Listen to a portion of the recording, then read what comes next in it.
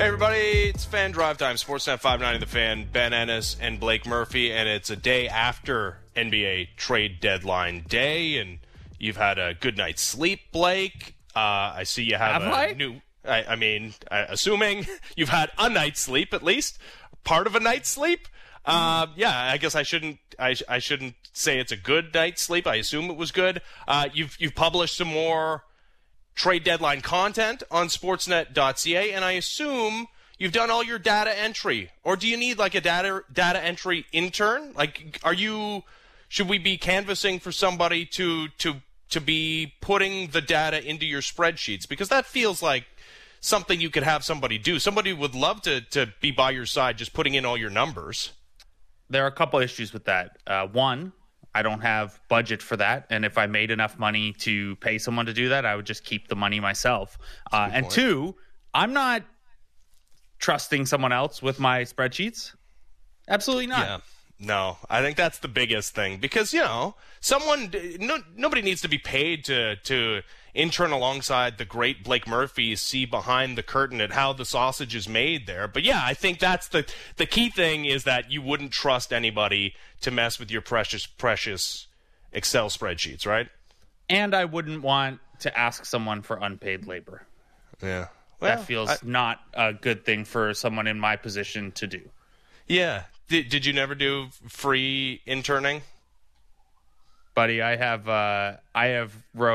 written so much stuff for free over the years. I just it's part of the game.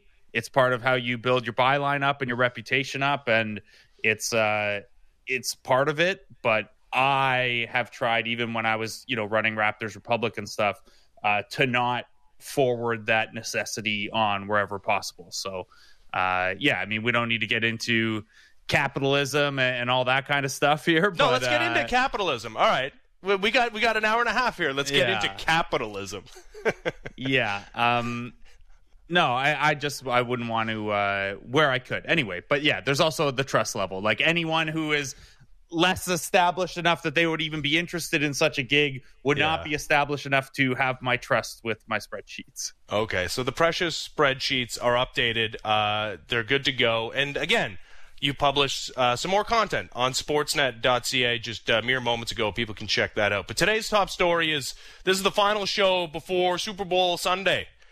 Super Bowl 57 has the top two seeds in both the AFC and the NFC.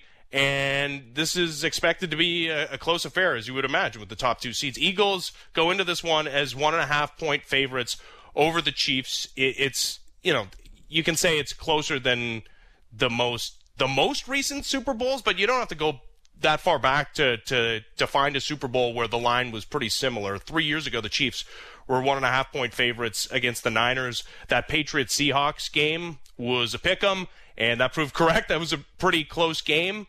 But these are two teams that are deserving to be in this game. Totally different paths, though, Blake. If you go through the Eagles' schedule, not just the postseason games that they've had to win, but what was the hardest game that the Eagles have played this season? You have to go back to week 6 against Cooper Rush and the Cowboys. It has been absolutely cake for them. Tissue paper soft. It has not been a challenging stretch. Of course, they did beat the Jacksonville Jaguars at one point, but that was before they really clicked. And yeah, they had 2 late season losses, but they were without Jalen Hurts and kind of just chilling. The Commanders loss they had back in week 10 seems like a real outlier. Those things happen over the course of football season. It's why teams never go undefeated, even if they're the best. It's not even that you have to go back a while for the last time they had a really tough game on paper necessary. The last Giants regular season game was close and whatever. But the last time they were really challenged was probably week 11 against the Colts. And playoff games are challenging, but I mean it's coming down to the wire and you need your defense to make huge plays. You need Jalen Hurts to make huge plays. They have been so good that hasn't even really mattered. We talk sometimes in basketball about clutch stats and, hey, what's your performance when it's within 5 in the last 5 minutes? And the Eagles stats for that would be no. They just don't get in those situations. They've been so dominant. And we also haven't seen them play like good AFC teams. So we don't really even have a like, hey, how'd you look against this team versus how the Chiefs look against that team? Yeah, we don't even have that. Not that it's the most fruitful, but yeah, it does feel like we're headed into this one unsure if the Eagles are just way better than everyone or if they're maybe paper tigers. And the Chiefs have the exact opposite thing where at no point have they looked super, super dominant during this playoff run and stuff. And then you look through and it's like, yeah, but they played like 100 good quarterbacks and Mahomes is playing injured and they've been tested and seen most things a defense could throw at them. It's going to be fascinating. Yeah, I mean, they're battle-tested and, of course, have been in a couple Super Bowls, having won one. They know what it takes to win these things. And I keep bringing it up that it feels like it's two teams where one is just the better team overall and one has the better quarterback. But, digging a little deeper into the numbers, Blake, I don't even know how true that is. If you go by Football Outsiders, DVOA, yeah, the Eagles were third. The Chiefs were fourth. Like, they're right there. Like, that's a good football team. They have some great pass rushers. They have some great players on the defensive side of the football. And, yes, they have some absolute playmakers on offense. And they don't have the Tyreek Hill on the outside, I suppose, anymore. But they have the best quarterback in the NFL. The more I think about this, the more I tend to think that it's going to be maybe not an easy Chiefs win, but that they're getting disrespected in a way that they're not only not favorites, but that they're not more significant favorites. I mean, the other thing I was looking at, too, is like Nick Sirianni, and deserves a ton of credit, right?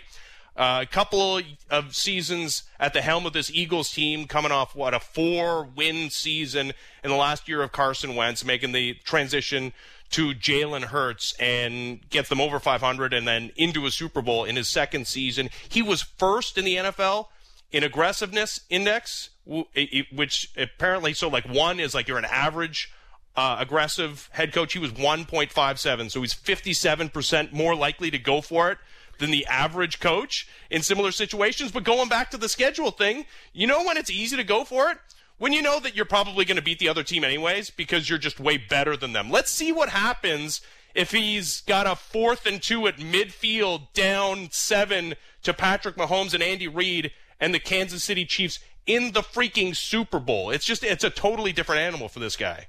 It is, and we'll see how that goes. We talked to Peter King earlier in the week about his drive along with Sirianni and how that felt and what he learned from that. It was a great chat, but you don't know, right? You don't know until you're in these spots. And that's the one area that, it's something you can't know until we see him in that spot. Like we saw on the way up, the so-called innocent climb with Brandon Staley, for example. All the gunslinging decisions and the hyper-aggression and quote-unquote analytics choices, which is an unfair characterization. But we saw all of that, and it was great. And then once the Chargers started playing in meaningful games and that was his only pitch, then suddenly he looks like an overmatched coach who, well, a lot of that stuff was maybe paying off because you caught teams off guard or Justin Herbert's just that good.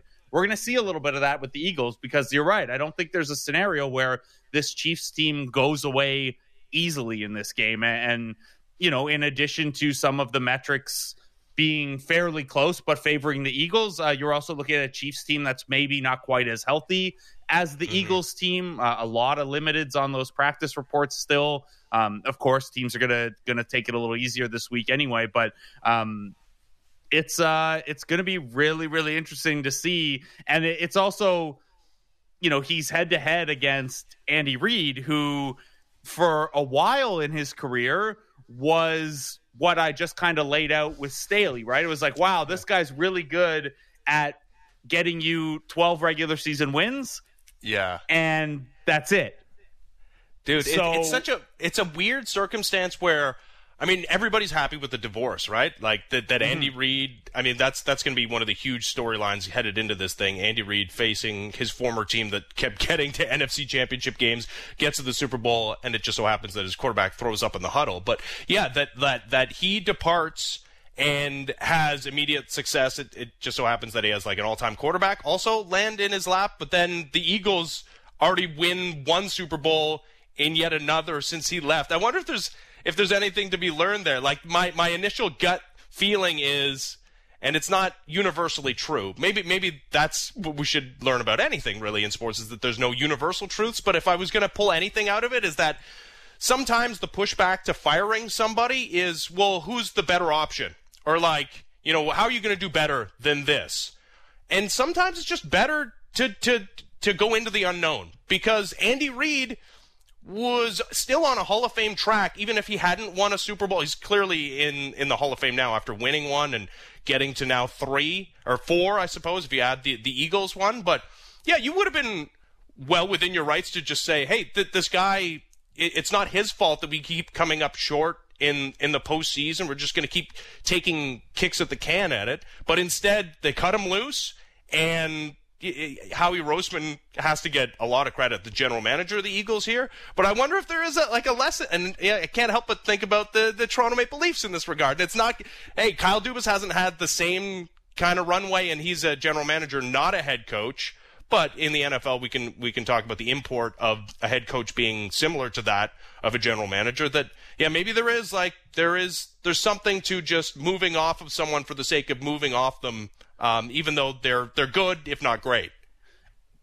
At the same time, though, if you're using the Dubas comparison, what I was getting ready to say before you mentioned him is that I think the common thread there with the Eagles, and maybe how you're able to turn it around so quickly, is that you do have that front office stability, right? Howie Roseman's been there for decades now. And yeah, I mean, he obviously, the front office wears some of the failures of coming really close all the time, but it's also like what franchise in the NFC has been more consistently good to great over the last couple decades and been in the mix so often. And, if we kind of assume that there's a hierarchy here, we're like, okay, well, your front office puts you in the position to be competitive, and then your coaching staff puts you in position to win week to week, and then it's on the players to execute play to play. That stable and quality foundation that the Eagles front office has provided is maybe part of it. Now, maybe that holds a little less in football because ownership is a bigger factor a lot of the time in football, and people, you're at the whims of billionaires sometimes. I don't know, but there's going to be a little bit of that in every sport. So I don't know. It'll be fascinating to see how this one goes, and beyond that, how the Eagles do or do not continue to stay in the mix under Sirianni and Jalen Hurts for a long time. Yeah, here's the thing. Whoever ended up as Patrick Mahomes' head coach, hard to imagine that they would have screwed it up to a degree in which Patrick Mahomes isn't in the mix at least year over year over year, because he's that damn good. And I know he also has a Hall of Fame tight end, but they just totally strip mined the wide receiving core and went on the cheap with the Marcus Valdez-Scantlings and the Juju Smith-Schusters and the Kadarius Tonys of the world. And yeah, he's in yet another Super Bowl. By the way, if there are still questions about Patrick Mahomes' ankle, which I suppose there are, even though he's listed as a full participant in all these practices, and we saw what he looked like in the AFC Championship game, unless he did further damage to it by the end of the game, which I wouldn't, I guess, rule out. But he completed every pass he threw from outside of the tackle box in that AFC Championship game, and every pass that he attempted on the run where he was going 8+ miles an hour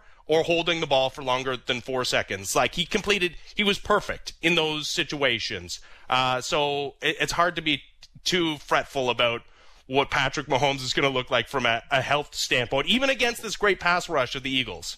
I was going to say, well, it's a great thing that he has looked comfortable scrambling and throwing against a lot of pressure, because they have the Kansas City Chiefs statistically have some of the worst tackles in football at protecting the quarterback from pressure. And this is the Eagles defense that has been phenomenal pressuring quarterbacks even without blitzing. It's this interesting, we talked to Peter about it the other day. It's this interesting anomaly of it kind of goes against, what the book is in football, that you got to blitz to get pressure on the quarterback, and the Eagles are just like, no, we don't. It's going to be, it's a fun thing. And I know that, speaking personally, O-line play, D-line play, D-line play is a little more straightforward, but, yeah. If you have come to football as, well, I'm playing Madden and I'm watching my team and I'm watching for fantasy and stuff, what the offensive line is doing and what some of the defensive tactics are one of the things that come to you a little later after you've watched a lot of it and read a lot of it.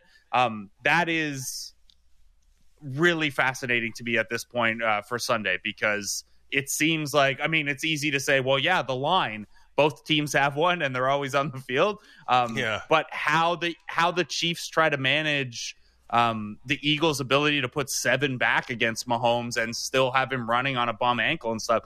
It's or maybe the Chiefs have something up their sleeve to protect a little better. I got one last nugget before we move off the Super Bowl for now, and we'll have a couple of guests on later today. By the way, it's only a 90-minute show as we get you set for the Leafs' first game after their bye week in Columbus against the Blue Jackets at 6:30, Leafs Nation pregame. But we got Adnan Virk coming up at the bottom of the hour, and then Ross Tucker to send us into the weekend. All right, Mr. Numbers, how about this? Patrick Mahomes just named NFL MVP. The last 9 MVPs that played in the Super Bowl, they've all lost.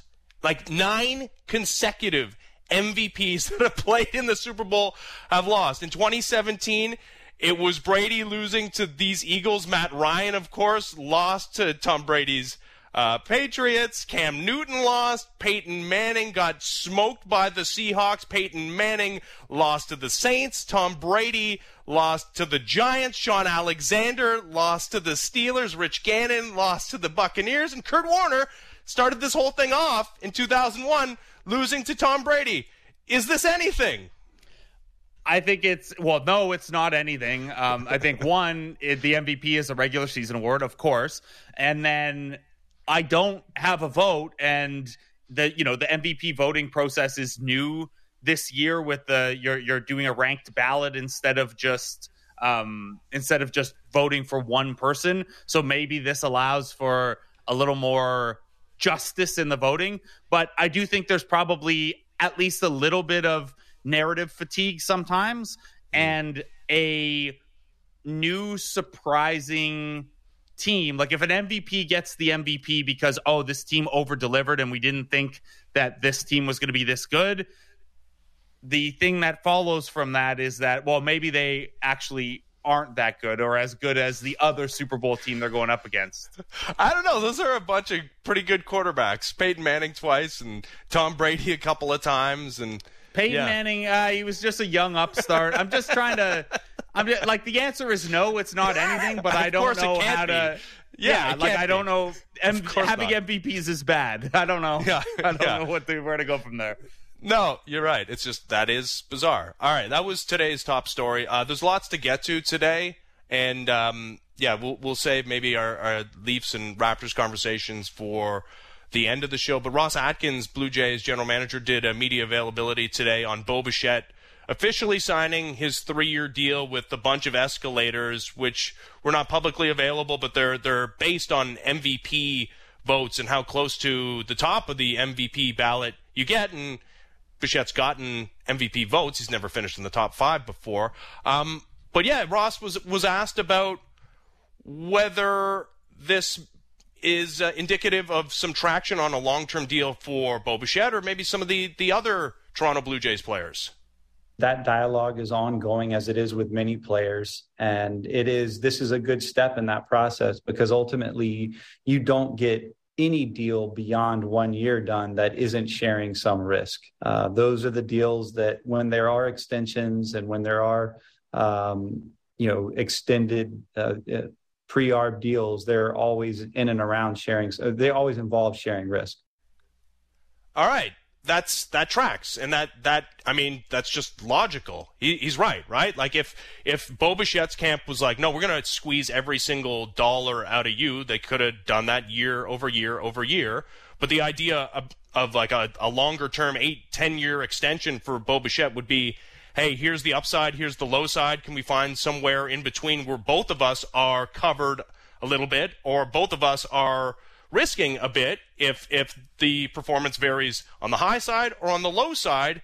And that they've figured it out for 3 years. It's a little bit more complicated going beyond that, but the fact that those are conversations that have already been fruitful, that tracks for me, Blake. That it's at least a sign that a longer extension is possible for Bo Bichette extending into his free agent years.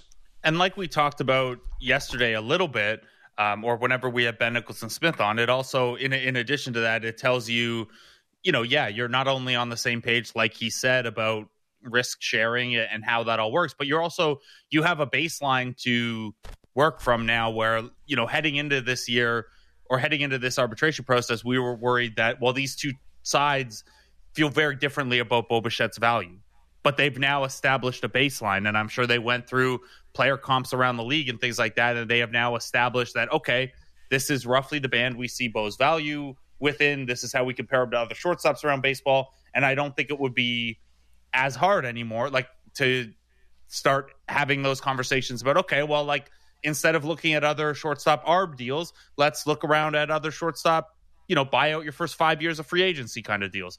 I don't know that that's imminent or anything like that, but I think that's good. And just, by the way, for anyone who doesn't know, if MVP votes seems like a high bar for you for bonus structure, Major League Baseball does, writers get 10 spots on their MVP ballot. So there is a good amount of room, 22 different guys in the National League got votes this year.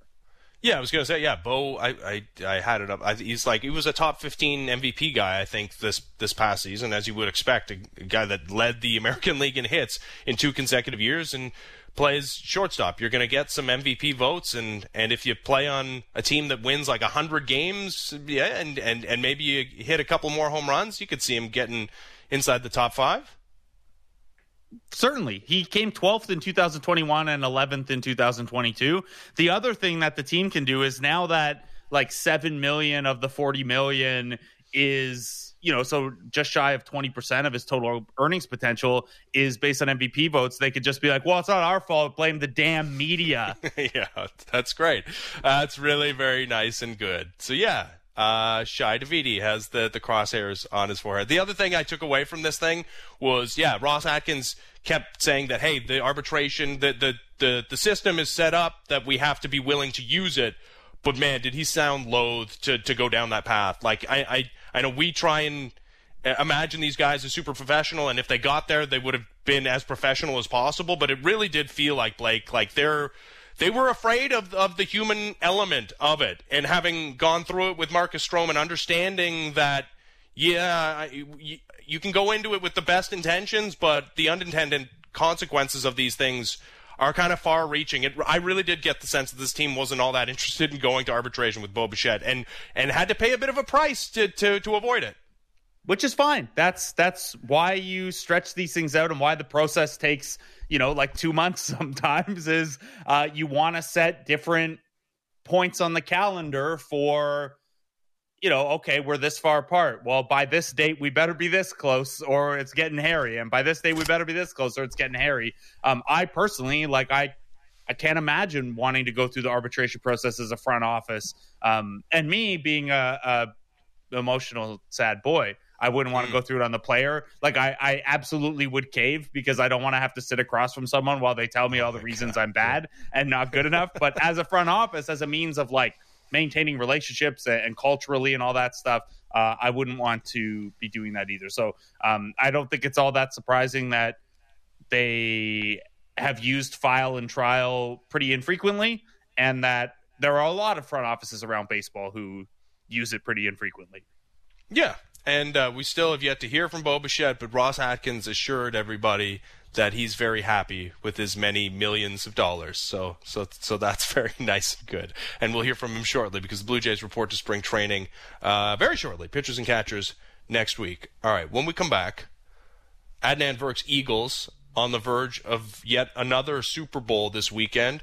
We'll talk to the man from MLB Network, NHL Network, and the Cinephile podcast next as the Fan Drive Time continues. Ben Ennis, Blake Murphy, Sportsnet 590 The Fan.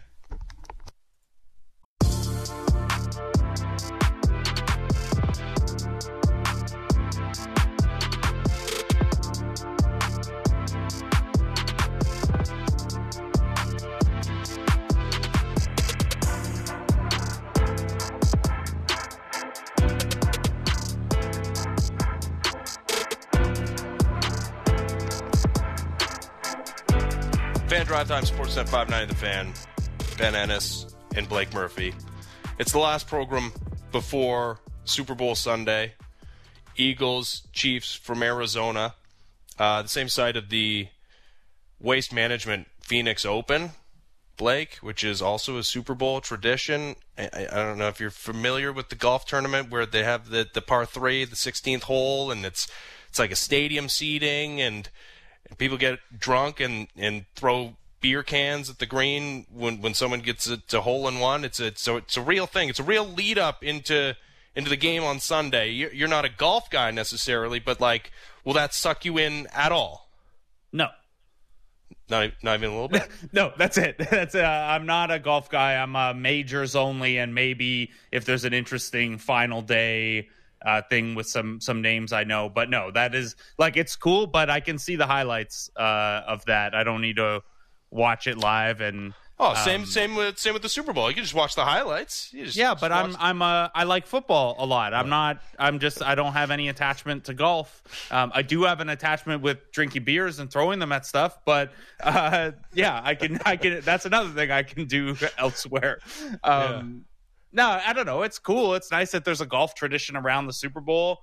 I didn't know that, and it's cool. Yeah, it's great. I mostly get a kick out of Waste Management Open being the name, because like obviously in every like mafia show or movie, like Waste Management is the cover for what they do. So this is like, to me, it's the Mafia Open.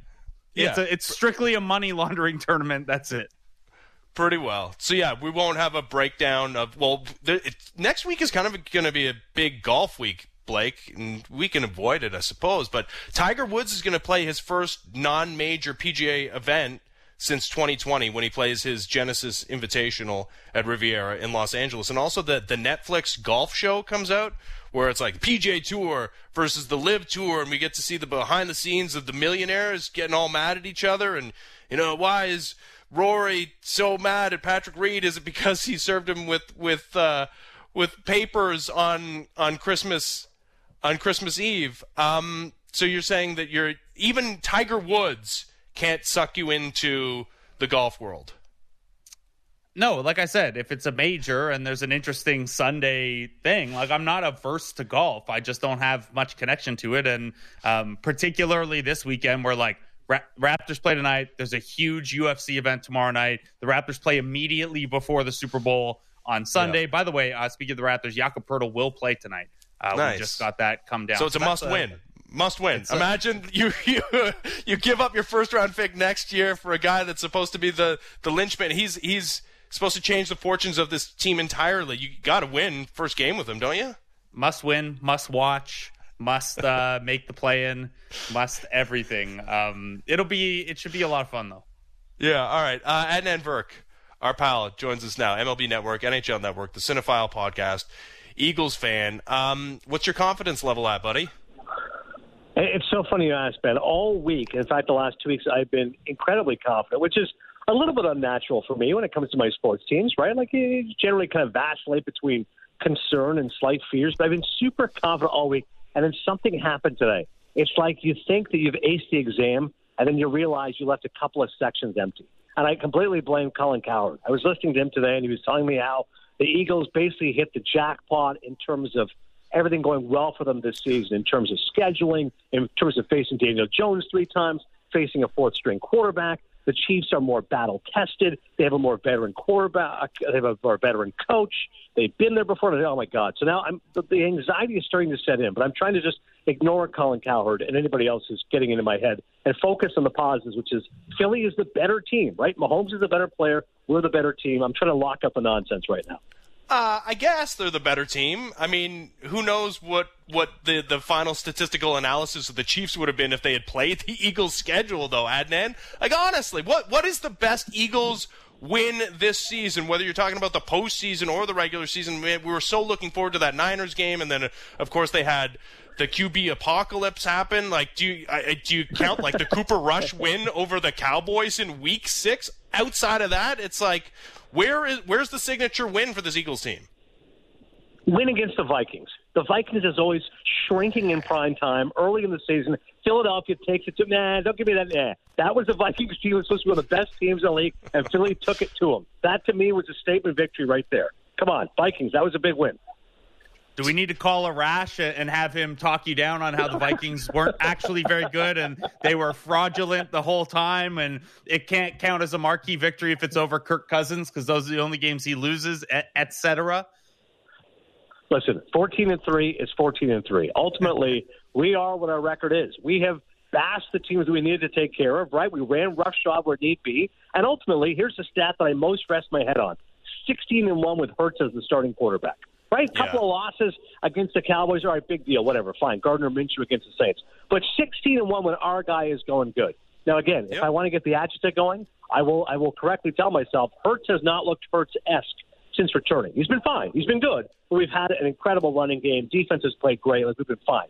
Okay, is Hurts healthy, i.e. strong enough to win this game on Sunday? I'm not totally sure on that. But I do know this. Philadelphia loves to get out to an early lead and then try to coast, right? Great front runner. So does KC. And Philly loves to do this. The analytics prove this. Throw the ball early and then run the ball late, right? Ball control late, but don't do it early. So the big thing is, well, Hurts, I mean, I love a big deep ball early on. You know, A.J. Brown, Devontae Smith, 2,000-yard receivers. The Chiefs' safeties aren't great. Their corners, not 100%.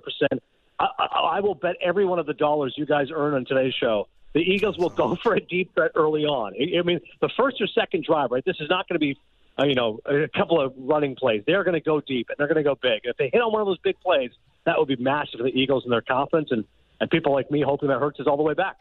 Yeah, I mean, the question is, though, if they don't go up early, right? Like if they have to come back and you have to be aggressive late into this game and you don't have the experience of being in a third Super Bowl, if you're Patrick Mahomes, or a fourth if you're Andy Reid and it's totally new to you and you played nobody, that to me is the big question. We were also talking about this earlier. This is your franchise, so you go way back with the Eagles.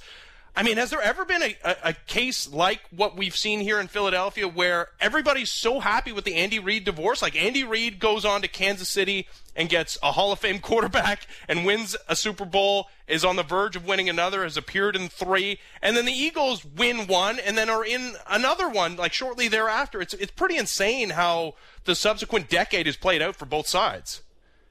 No, I completely agree, Ben, and it's a good point. Normally there's some animus towards the guy who left town, but in this case, it's like, no. Big Red's a good dude, had a great run with the Eagles over 14 years. I mean, the only coach ever to have 2 100-plus wins with 2 franchises, to me, is staggering, to have that kind of longevity and success in 2 distinct places.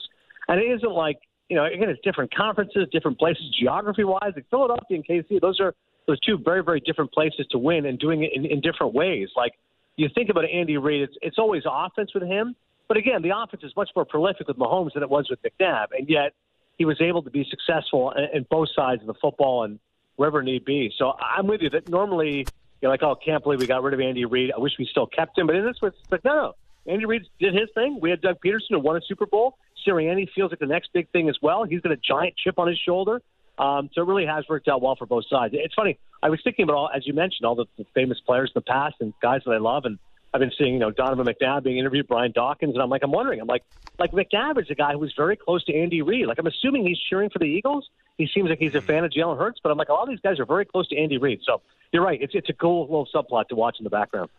Adnan, got to ask you, one of my favorite things on in our chats with you over this year and since I've been on the station is, obviously you cover sports as a professional and you have your setup on MLB Network and NHL Network, but you get so excited telling us about like going to this Habs game or taking your kids to this Raptors game or your World Junior traditions. What is the setup for you on Sunday? What's going down? It's a great question, Blake. So I previously watched the Eagles Super Bowl victory at home in Connecticut back in my years at ESPN. I didn't want to jinx. I was the guy. I'd watched every game at home. I kind of was superstitious in that respect. This time I said, I'm going to Philadelphia. And then I talked to every one of my friends who's from Philadelphia, and they said, don't come. And I said, what? And they go, listen, win or lose, it's going to be a disaster. Like, there might be violence. There might be vandalism. Like, don't do it. Don't come to Chicky Pete's, which is a famed Philadelphia sports bar. Perhaps the real sports of Philadelphia, to put it into Toronto circles. They're like, don't come here. Don't do it. So I started looking at another option, which is how about a Philadelphia-type bar set in New York City? There's a place called Old Town, OLDE, which, again, we can start to mock whether or not that's cool or not, but Old Town Cheesesteaks. And apparently it's known as Madison and 28th. You can look it up. That's known as like a Philadelphia-type spot. So they got their cheesesteaks. They've got Philadelphia paraphernalia everywhere. And I'm thinking I'm going to go there. But, Blake, here's the issue. I really want to, again, spend it with my kids. And the two boys who are really into it are 14 and 6. I mean, we can now call together whether this is bad parenting. I don't know if you can take a 14 and a 6-year-old to a New York bar/restaurant for like 8 hours. Everyone said you've got to get there like 4 hours before the game. So long story short, one of my guys has basketball practice. I think we're going to basketball practice. I think we're going to go to New York City. I think we're going to wait outside for a cheesesteak for an hour. I think we're going to eat that cheesesteak. I think we're going to go home and watch it in my basement. I think that is what's going to be, because ultimately I can't imagine spending 8 hours. I just want the boys to see some of the ambiance, right? I want them to look around and see a guy in a Seth Joyner jersey. I want them to see a Brian Westbrook jersey. I want someone to yell out Rich Kotite and everyone to get the joke. As long as they get that stuff, we're going to go back and watch it at home. Yeah, probably going to Philadelphia where they're already like greasing up the lampposts and things of that nature is probably not a great idea. And I'm also the wrong person to ask because my parents took me to bars like every Friday we would go to the local bar. In fact, I had a birthday party at a bar. Like honestly, my parents asked the bar if they could open it up in the afternoon because there were like video games and stuff at the bar, and it must have been like my 10th birthday party at a bar. So yeah, not the right guy to ask. Unbelievable. Right, like, rather than Chuck E. Cheese, the Ennis is went to the local watering hole. I love this. Yeah. I know this is a nightmare scenario for you, but like, let's play this out. The Chiefs win football game. Patrick Mahomes now has 2. He becomes one of 12 quarterbacks ever to have multiple Super Bowl victories. He's only 27, and he's only been in the league as a starter for 5 years. Is he a top 5 quarterback already? Like, Tom Brady, obviously number 1. Montana, I think you got to throw in there too. I think Peyton Manning is clearly still there. Elway, and then is it like Mahomes next, or do you put Aikman with his 3 ahead of him? Terry Bradshaw had 4. Obviously, football is a little bit different then. Ben Roethlisberger, where does he fit into the mix? Eli Manning has a couple. Aaron Rodgers has the 1. Drew Brees with the 1. Like, where does Patrick Mahomes rank all time if he comes away with the victory? I think he's still not even top 10 because I've got to include the old guys. And I know it's hard to include different eras, but you got to put some respect on Johnny Unitas and Otto Graham. All right, let's go. Yeah. Those guys have got to be in the conversation for top 10. So all those names you said, I'm with you in the top 3 for sure. Brady, Montana, Manning. I'll put Elway at 4 with you if you like. But after that, I got to get Johnny U. Come on, Johnny U's at 5. Otto Graham's at 6. I got to get Dan Marino's in my top 10. Yeah. And then after don't you have to win a Super Bowl to get in there? No. Brett Favre. Okay, Brett Favre 7. How about? I hate Brett Favre, especially after the nonsense of Mississippi. What a horrible person! But I have to put him in the top 10. He did win a Super Bowl. You're right, Marino. You can make the argument didn't win. Then Bradshaw's going to be number 8. I'll get Roethlisberger at 9. Fine. Mahomes, if he wins, potentially number 10 ahead of Troy Aikman. That's. But that already feels a little bit much. Like, listen, the guy is a future Hall of Famer, but I don't think he is yet. But if he balls out and has a phenomenal performance, I mean, respect on the man. I mean, everybody knows if the Eagles win this Super Bowl, you feel like it'll be a collection of performances. It's going to be a great offensive line, a great defensive line. The one thing for the Eagles is they build strength upon strength, and they're going to try to win this game in the trenches. But if the Chiefs win, everyone knows it's going to be Mahomes. Like, could you imagine any scenario in which the Chiefs win the Super Bowl and the MVP isn't Patrick Mahomes? Like, I can't imagine, right? If they win, he's going 27 of 35, throwing for 352, 3 touchdowns and 1 pick. And like, yeah, Mahomes again. So to your point, Ben, if he's going to win, if they're going to win, it's because of him, and that's why he's a superstar around which everyone transcends. But if you're talking all-time quarterbacks, no, even with a win, I'm not putting him top 10 yet. That's fair, I suppose. Yeah, I mean, I do live in the moment, though. He's definitely on track. And Bart Starr. I'm putting Bart Starr in the top 10 ahead of him. All right. So we changing gears slightly. We just talked a little bit about this. Ross Atkins spoke today after locking up Bo Bichette to the 3-year deal, which takes him through his arbitration years. It doesn't change his free agency, which happens in 3 seasons' time. And we've gone back and forth. We've had some great Bo Bichette conversations with you, Adnan, and I remember talking to you early in the season last year about how disappointing Bo's season had been, and then he goes on this absolute tear as the Blue Jays' best hitter the second half of the season and ends up with basically the same counting stats in 2022 as he did in 2021. And now that we've seen him get, I understand, no free agent years bought out, but a multi-year extension where Vladimir Guerrero Jr., making $14.5 million this year, did come to that 1-year agreement with the Toronto Blue Jays, but no multi-year extension for him. Like if you were going to make a wager on if the Blue Jays were going to sign one of these two guys for the rest of their careers or the lion's share of it, would the needle now be pointing towards Bo Bichette? It seems to tilt a little bit in that direction, but I am sure the Jays will move hell and high water to make sure that it's both those guys staying with the Blue Jays for a long, long time. I don't believe Ross has given us a number. I wish we did know, because what I found interesting was the arbitration numbers, right? Bo's camp was offering, they wanted 7.5.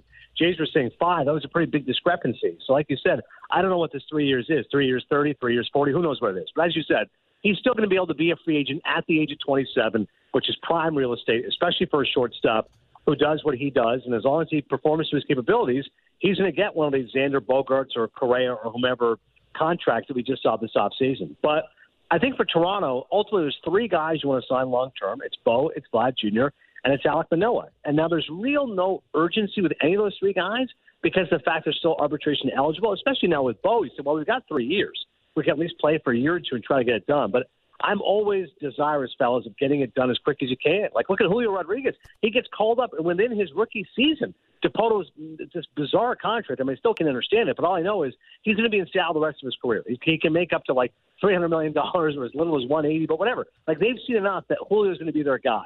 The Orioles are going to lock up Rutschman, et cetera. So I think for Toronto, like, you see what you need to see here. Like, what more do you need to see from Vlad Jr. and Bo Bichette to know that they're the guys? Now, maybe with the case of Bo, as you said earlier in the year, I was critical of the fact I don't think his defense is as good as advertised. I don't know how well that's going to age over a 7, 8, 9-year contract. He was tremendous down the stretch again, but it was inconsistent earlier in the year. But if Bo's the guy who's going to hit 290, 25 home runs, 90 RBI, and you want to say, you know what, just give him the 8-year, $300 million contract now, like, I'm good with that. But I think what they're doing is they're buying themselves a little bit of time by buying up the arbitration years. But Vlad Jr. and Manoah, like both those guys, I mean, they're all going to be very, very expensive. So it'd be nice to at least get one of those deals done until you have to get it done 2 years from now. And then spring training getting underway pretty shortly here. I believe the first game on Sportsnet is next Friday. We're also going to get a little taste soon of the World Baseball Classic. And you guys at MLB Network had the roster reveal yesterday. Little bit of air out of the balloon when it comes to Canada's roster. But with teams like Dominican Republic, Puerto Rico, we are seeing some of the greatest baseball teams we've ever seen assembled on paper. What are you most excited about the WBC this time through? Well, you touched on it, Blake, which is the offenses of those teams. You know, I was on Tuesday's show. We had Adam Wainwright, Nolan Arenado, Paul Goldschmidt, all the show, all those guys playing for Team USA. Goldie went 1 for 13 his previous time out. Hopefully this time the MVP can do better. Arenado was okay, hit like 250. Wainwright's never pitched in the WBC. 18th season. Guy's like 40 years old. He's going to be pitching. Now, I looked at that Mets team, and I go, the Team USA team, and I'm like, wow.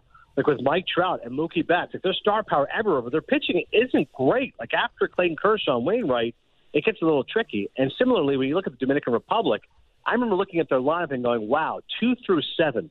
Like you're going to have a heart attack if you're a pitcher. Like try pitching around this team.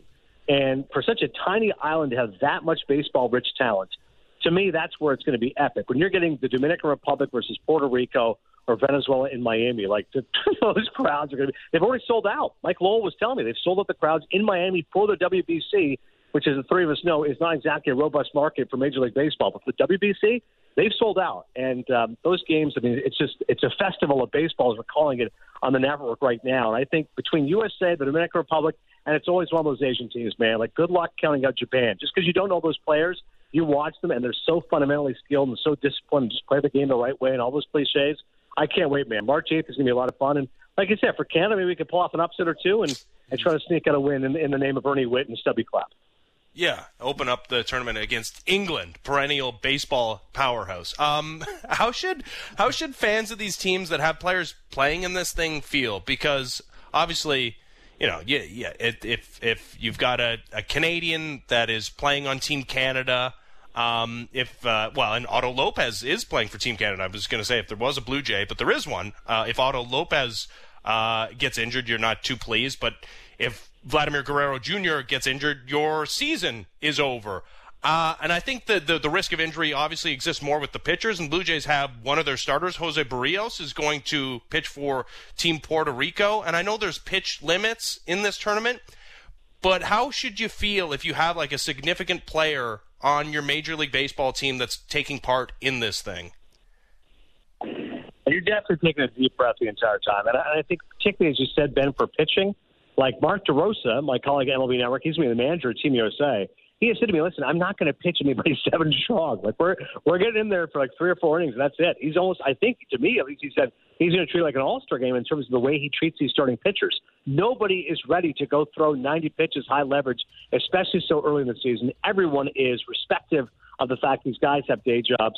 And you're right, for pitchers specifically, like there's a reason Alek Manoah is not pitching. Like I think he wants to pitch, but I would only assume someone like Scott Boras saying, like, not sure about this one. Like, let's just wait till we get that long-term contract taken care of. So it's definitely a different animal for position players versus the players. But good luck trying to tell a player not to go all out. Like Shohei Ohtani is going to want to pitch a complete game. He's not going to say, yeah, I'm on a 40-pitch pitch count. Like, I think it's going to be really tricky to manifest what the players want, what the clubs want, and what the managers in the dugout actually want during the WBC. Because you're going to feel that adrenaline and say, no, we want to win this game. We don't care about game 162. Like, we're trying to win right now. So I think if you're a fan of a team, you're taking a deep breath and just hoping everyone stays healthy. Adnan, hoping both quarterbacks stay healthy through the course of 4 quarters on Sunday. We know neither guy's going into this thing at 100%, but they've been able to pull it off so far. I just hope it's close. And I guess, there's a part of me that's rooting for you to be happy. So I guess that nice. I'd like 50.5% rooting for the Eagles on Sunday, buddy. I was about to say, that's a pleasant surprise. I thought you'd be going against me just to be that guy. Aaron Boone chiming in 31-20, Eagles win. There's a prediction from the Yankees manager. We'll see. All right, thanks, buddy. Talk again soon. Thanks, boys. Fly, Eagles, fly. All right, there's Adnan Virk, MLB Network, NHL Network, and the Cinephile podcast. I love the World Baseball Classic. Yeah, that Dominican team is like a powerhouse among powerhouses. There's never going to be it's best on best ish, but there's never going to be a scenario where it's real like high stakes playoff baseball at its absolute best, where you can have a Madison Bumgarner starting like multiple games in a row throwing 150 pitches, and that kind of stinks. That's just the nature of the sport, that it doesn't matter when you played it, you can't have pitchers do their normal thing in the World Baseball Classic. You can't. And I don't know that there's any kind of solution, because if you move those goalposts to, let's do an off-season tournament like basketball does, or like people have wanted the NHL to do, like baseball is by far the most restrictive sport in terms of, you shouldn't do a lot in the offseason. You need to focus on other stuff, load management, particularly outside of the regular season, the regular rigors of the season. So I don't know what the solution is there. I think maybe it just always exists as kind of a quirky thing. I've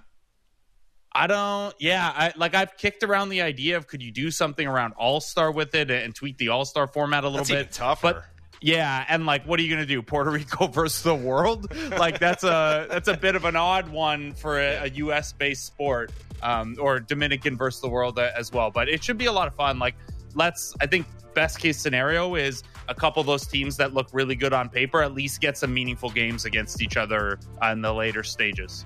And maybe Canada beats England. That'll be cool. Ross Tucker next is the Ross Tucker Football Podcast. We get you set for Super Bowl Sunday. It's Fan Drive Time. Ben Ennis, Blake Murphy, Sportsnet 590 The Fan.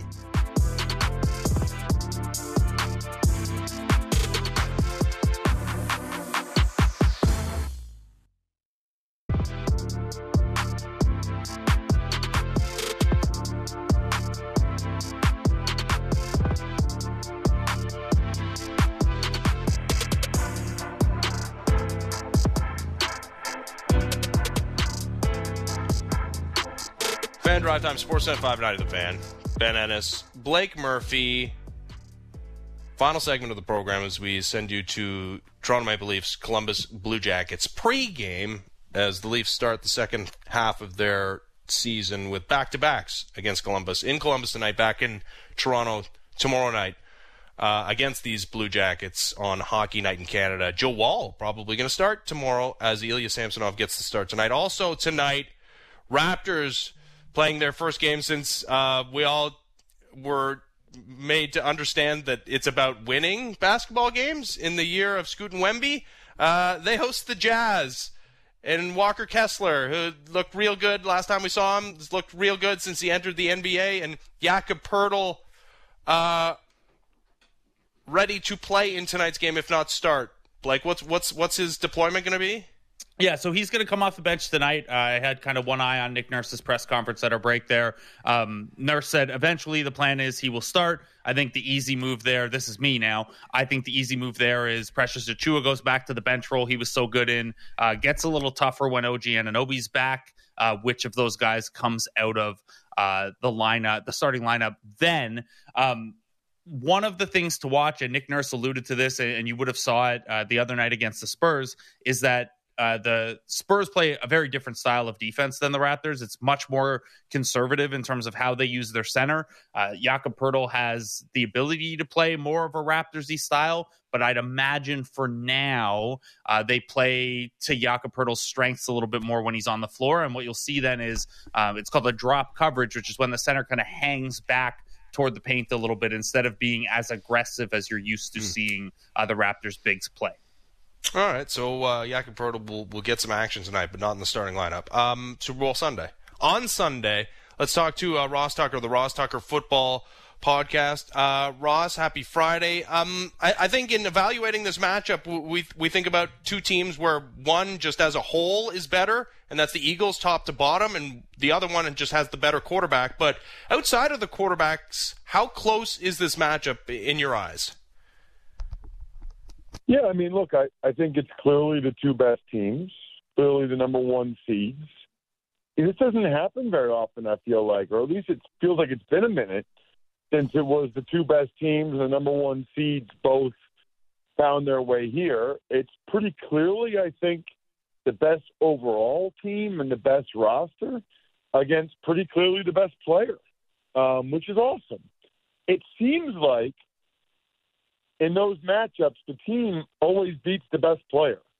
It's weird because I do think it'll be a close game. And in a close game, how can you not give the edge to Mahomes and the Chiefs? Because, number one, they've been here so often. Number two, I mean, we've all seen Mahomes, make the clutch play late in a critical game to win, I don't know, a couple dozen times at this point, whereas Hurts really hasn't had to do that. So I think that's certainly in the Chiefs' favor, yet I'll go back to the first thing I said, which is that it feels like the better team, best team, always beats the MVP quarterback in these situations. Ben had a stat about that a little earlier as well, that the last, I think, 7 MVPs that made 9. The Super Bowl lost last 9. There you go. Ross, in terms of that, I'm curious. You lay out I think everyone can understand, a quarterback who hasn't been in that spot, a quarterback who hasn't had to do a 2-minute drill in that moment. Things maybe feel differently. Does that apply to the coaches as well? Because as good a start as Sirianni's had here, Andy Reid has been through this before, and at one point was the guy that people were like, can't do it quite as well in the playoffs. Is there a learning curve on the coaching side when you first get kind of punched in the mouth as well? You would think that the answer is yes, but I'm just not sure that's the case. I mean, I'll take you back to 5 years ago when the Eagles played the Patriots, and it was Tom Brady and Bill Belichick against Nick Foles and Doug Peterson.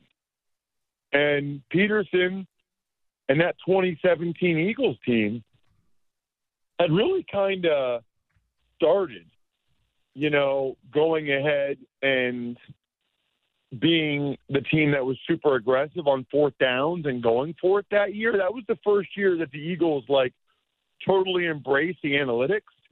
And they kind of had that same attitude in the Super Bowl when 4th and goal, they ran the Philly special. And so I'm not sure the experience really does matter that much. Andy Reid is great with an extra week to prepare, great with a bye. But if you've watched Sirianni and the Eagles coaching staff this year, I mean, there's a reason why both their coordinators have had so many head coaching interviews. I think there's a reason why, they really thoroughly outcoached the Niners, I thought. I mean, they were so prepared when Devontae Smith didn't actually catch that pass to get on the ball as soon as possible and snap it. Niners weren't able to get a challenge flag out. Then when Purdy got hit on the elbow, it looked like a forward pass to me. They did challenge that. Sirianni went for it from 4th and 1 from his own 34, 7-7 game late in the second quarter. I guess he's kind of proven it to me. You know what I mean? I mean, it's a 2-year sample size. He switched the offense midway through last year to run the ball more. I mean, he and his coordinators have kind of made all the right moves. So I'm not sure Andy Reid is the better in-game coach in this thing. Well, we'll see how that plays out. And one of the more interesting things that the Eagles do, Ross, and you and I touched on it a little bit last week. Glad to hear you're feeling better, by the way. Is that this Eagles defense is able to get a ton of pressure on the quarterback without blitzing in traditional fashion. We don't need to necessarily have that specific conversation again, but I am curious, you as an offensive lineman, how nice has it been? How vindicated do you feel that a lot of the conversation from a tactical perspective this week has been about the offensive line play? Yeah, I love it. I mean, as a former offensive lineman, I love it. That's the other thing I kind of keep coming back to is that, the Eagles definitely have the best offensive line, probably by a decent margin. And I'm pretty confident they have the best D-line, too. When's the last time, first of all, that a team had both the best O-line and the best D-line? And then secondly, when's the last time that team lost? You know what I mean? It's just I think the offensive line's historically good for the Eagles. The center is a Hall of Famer and the best player at his position in the league. The right tackle is the best player at his position in the league. Might be a Hall of Famer, too. The left side of the O-line, guys, I don't know if you've seen these guys. Mailata, the left tackle, is 6'8", 380, with almost no fat on him from Australia. And the left guard, Landon Dickerson, is a little over 6'6", 345, 350. So when they come off the ball, I want you guys to sit there in your Toronto studio, pretend you're a defensive tackle, and you're lined up on the outside shoulder of Landon Dickerson, okay, the left guard. And they have a double team where they're trying to knock you back. Imagine trying to hold your ground against 730 pounds of pent-up aggression and fury in their mid-20s, in their prime. They move well. They come flying off the ball. I didn't take any physics past high school, but I don't think you're supposed to be able to hold up against that. I don't think you're supposed to not get knocked back. I don't even know it's possible to not get knocked back. And the issue for the Chiefs is, my thing is this. Can the Chiefs hang up front? They're not as good, but can they be good enough? Because they're not bad. I mean, the O-line for the Chiefs is pretty good. D-line's got some good players. I just don't know that they have the depth on the D-line, and I think the Eagles can wear them down throughout the game, especially if they stay committed to the run game. Yeah.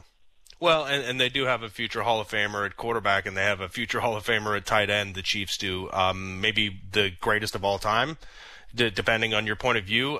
George Kittle maybe wants to be a head coach as well because he made some noise today saying that the Eagles have to take Travis Kelce out of the game or they will lose, which is, pretty obvious. But, how much do you dedicate your defensive scheme to disrupting the Chiefs' best offensive weapon outside of Patrick Mahomes?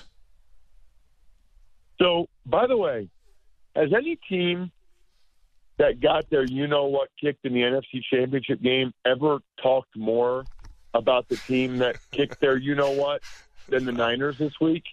Robbie Gould, a kicker, is out here saying, make Jalen Hurts have to play quarterback. Brandon Ayuk said he thinks the Chiefs are going to kill him. I mean, hey, 49ers, we kind of all watched the game. You got your butts kicked. Like, what are you talking about? I mean, and they're like, oh, well, both our quarterbacks got hurt. Yeah. Does the Eagles D-line hurt them?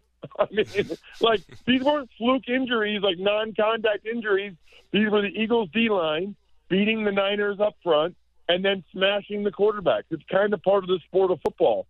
So, anyway, look, one of the prop bets I like the most, and I talked about this on the Even Money Betting podcast, I like the Kelce over 6.5 catches. And I'm sure that the Eagles have talked about Kelce a lot, and I'm sure they'll have a good plan. But the guy's, like, unstoppable. I mean, if you play man coverage, he's just very good against man coverage. If you play zone, like, both against man and zone, I'm convinced that Andy Reid just tells him to do whatever the heck he wants. It doesn't even look like he's running routes. Like, it looks like he just kind of running around. It looks like he's in the backyard at recess or after school and just kind of finding it. Like, just, you know, when the guy says, all right, get open on 3, ready, break, you know. That's what it looks like Kelce's doing. So I really like the over 6.5 receptions for Kelce. And I was talking about that. That was one of our best bets on the Even Money Betting podcast, is the over. Because here's the thing. If the Chiefs win, I can't see him having less than 7 or 8 catches. If the Chiefs lose and they're, like, trying to come from behind, again, I feel like Kelce gets 7 or 8 catches. So either way, I'd be surprised if that over doesn't hit. You know, a game like this is going to come down to the red zone and third down. They're both going to move the ball. They're both going to put up your – the question is it field goals or touchdowns when you get to the red zone? And one third down stop here, one third down stop there could be the difference.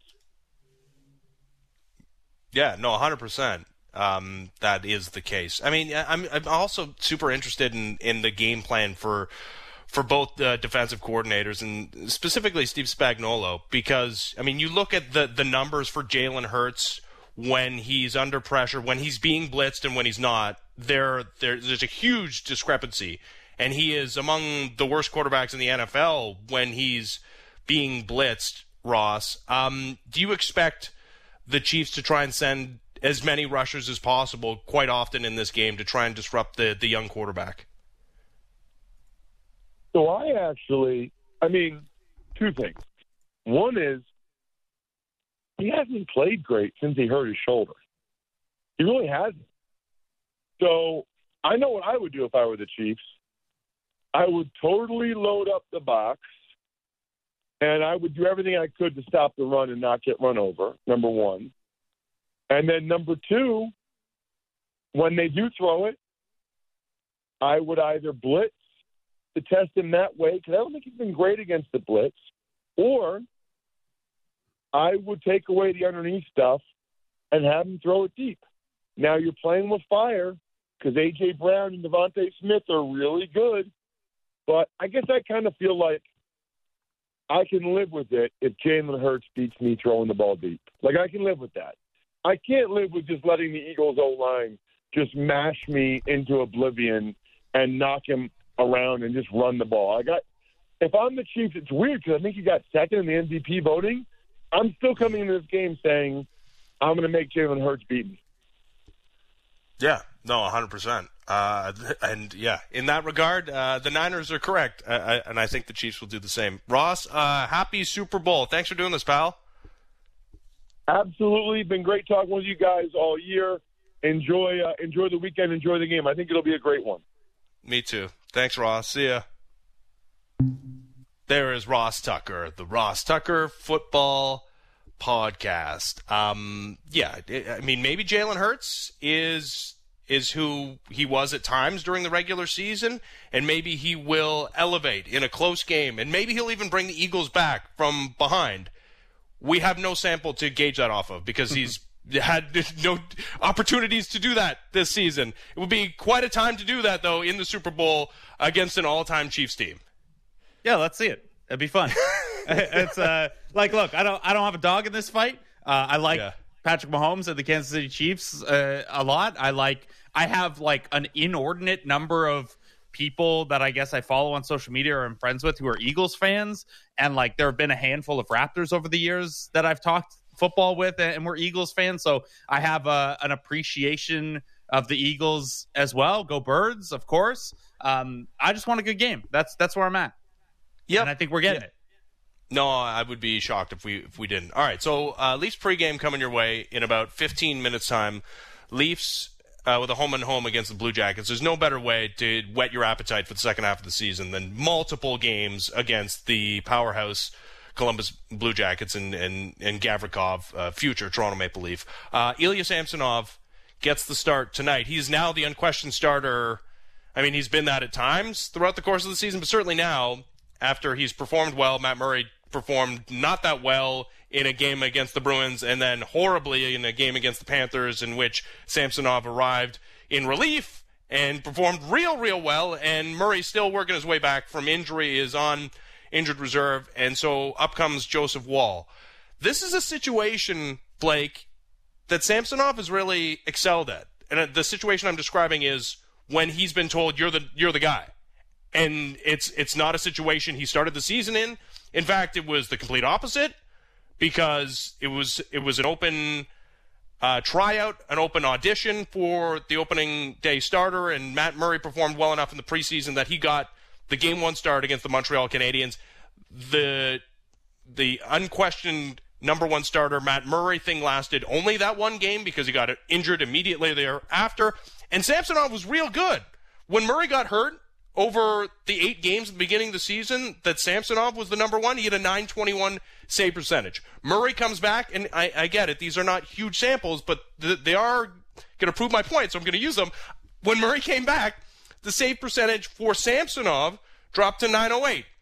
And then Murray gets hurt again and stinks out the joint, back up to .913 for Samsonov, and that's including some clunkers down the stretch. Like, it does seem, and also I'm gleaning some of the human stuff from some of the post-game comments from this guy, that he doesn't feel like he's totally immune from outside forces and the conversations that are happening outside of the walls of the locker room.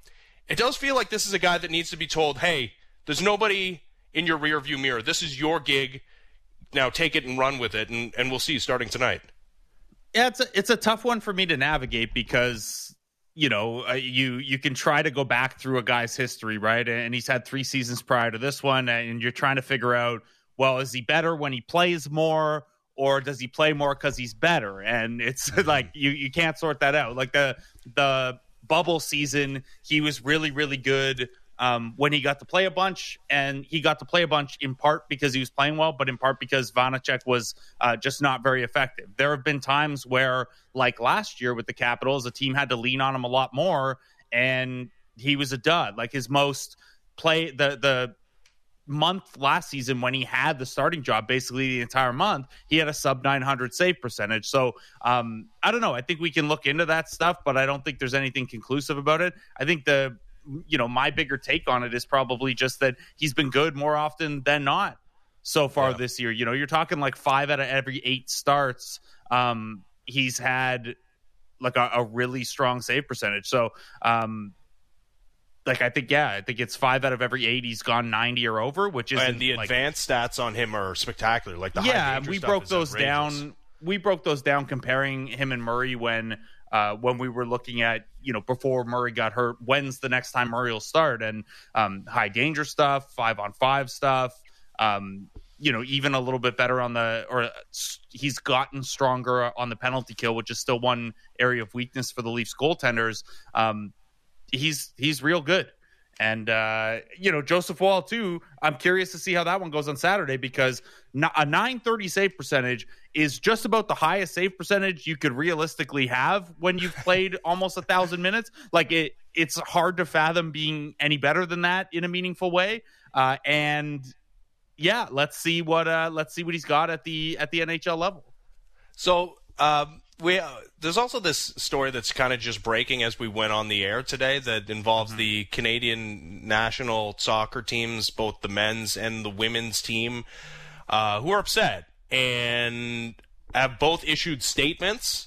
And it feels like the women have initiated, like their statement came out first, but the men issued a statement shortly thereafter in support. I mean, the Canadian women's statement starts thusly.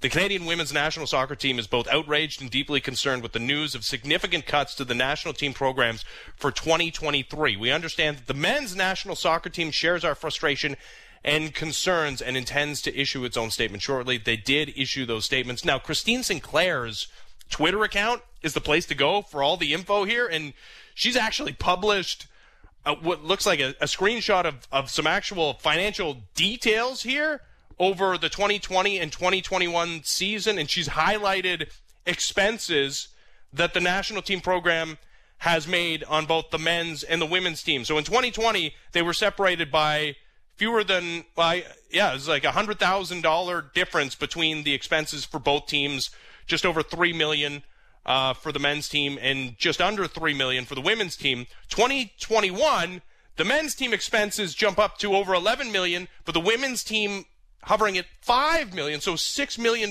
difference between the expenses for both. So I imagine that is the illumination she's trying to bring to the fore, that this is a men's team, yes, that had some success, made it to a World Cup for the first time in forever. Women are going to the World Cup in the summer. They've been routinely successful on the world stage, and you wonder, like, there's nothing imminent because there's no games imminent, but Blake, like, this is a situation where we've already seen the men not play in a game. I mean, this is obviously pretext for that happening again. Absolutely, and it's such a tough spot for the women because you work your whole life to get to go to the World Cup and perform at that stage, and if that's your next leverage point for job action, you put that's a really unfair spot for these players to be in. I think I think that's part of why it's important that the men have supported this, not that the women's case isn't enough on their own, but there's an immediacy here on the women's side. One of the more interesting standpoints from the statements, too, is you pointed out those financials that Christine Sinclair tweeted, and everyone should go check those out. But one of the biggest complaints from both sides is the lack of transparency in where all those expenses are going. It's just there's not a great accounting of it. And then my quick look at it is, well, why is there a $5.3 million revenue surplus? Like I don't think we're supposed to be paying out CEO bonuses. Like this isn't a grocery chain, you know. I don't know where that's going. Maybe it's supposed to be invested in the following year for World Cup and et cetera. But this is a really big thing, and there needs to be swift action on it. Because this women's team is really, really good, and they deserve to have not only their World Cup performance this summer, but one unencumbered by job action and a labor dispute. Like, Canada Soccer needs to step up. Yeah, I know. It just reminds me of that conversation we had with James Sharman, where it was like, hey, at what point can we stop clowning on the Canadian national program? And he's like, well, we got to see it for a prolonged period of time. And, yeah, you know, the good vibes last like a week and a half where John Herdman says he's coming back, and then this stuff. So good stuff. All ridiculous. Right. It is. It's freaking ridiculous. All right, time now for Last Call. Brought to you by Bet Rivers. It's a whole new game, and we got to focus on the Super Bowl naturally. The total is Eagles -1.5 in Arizona. MVP odds. This is where, like, honestly, if I were going to bet the Chiefs instead of taking the money line total, which would obviously, they'd be close to this, but, like, Patrick Mahomes for the MVP at +130 is where I would lean. I don't like Jalen Hurts at +130. Like, I think if the Eagles win this thing, you might be looking at a Hassan Reddick at +3,000 as an MVP, which I kind of like in that regard. If you like the QBs, it's -500 totally. Defensive lineman +2,200. Nice little bet as well. Coin toss. Heads and tails both -103. For me, it's tails never fails. Wish we had more time to get to some of these props. Anything that you like, Blake? What's your favorite prop? I just wanted to point out that it's been heads 4 times in the last 5 years, so tails is due. Tails has failed, but it's due. It is too. All right. That was Last Call, brought to you by Bet Rivers. It's a whole new game. All right. We'll be back on Monday. Leafs Nation pregame with Brent Gunning and Gord Stellick is next. Leafs and Blue Jackets will be back on Monday. Have a great weekend, everybody. See ya.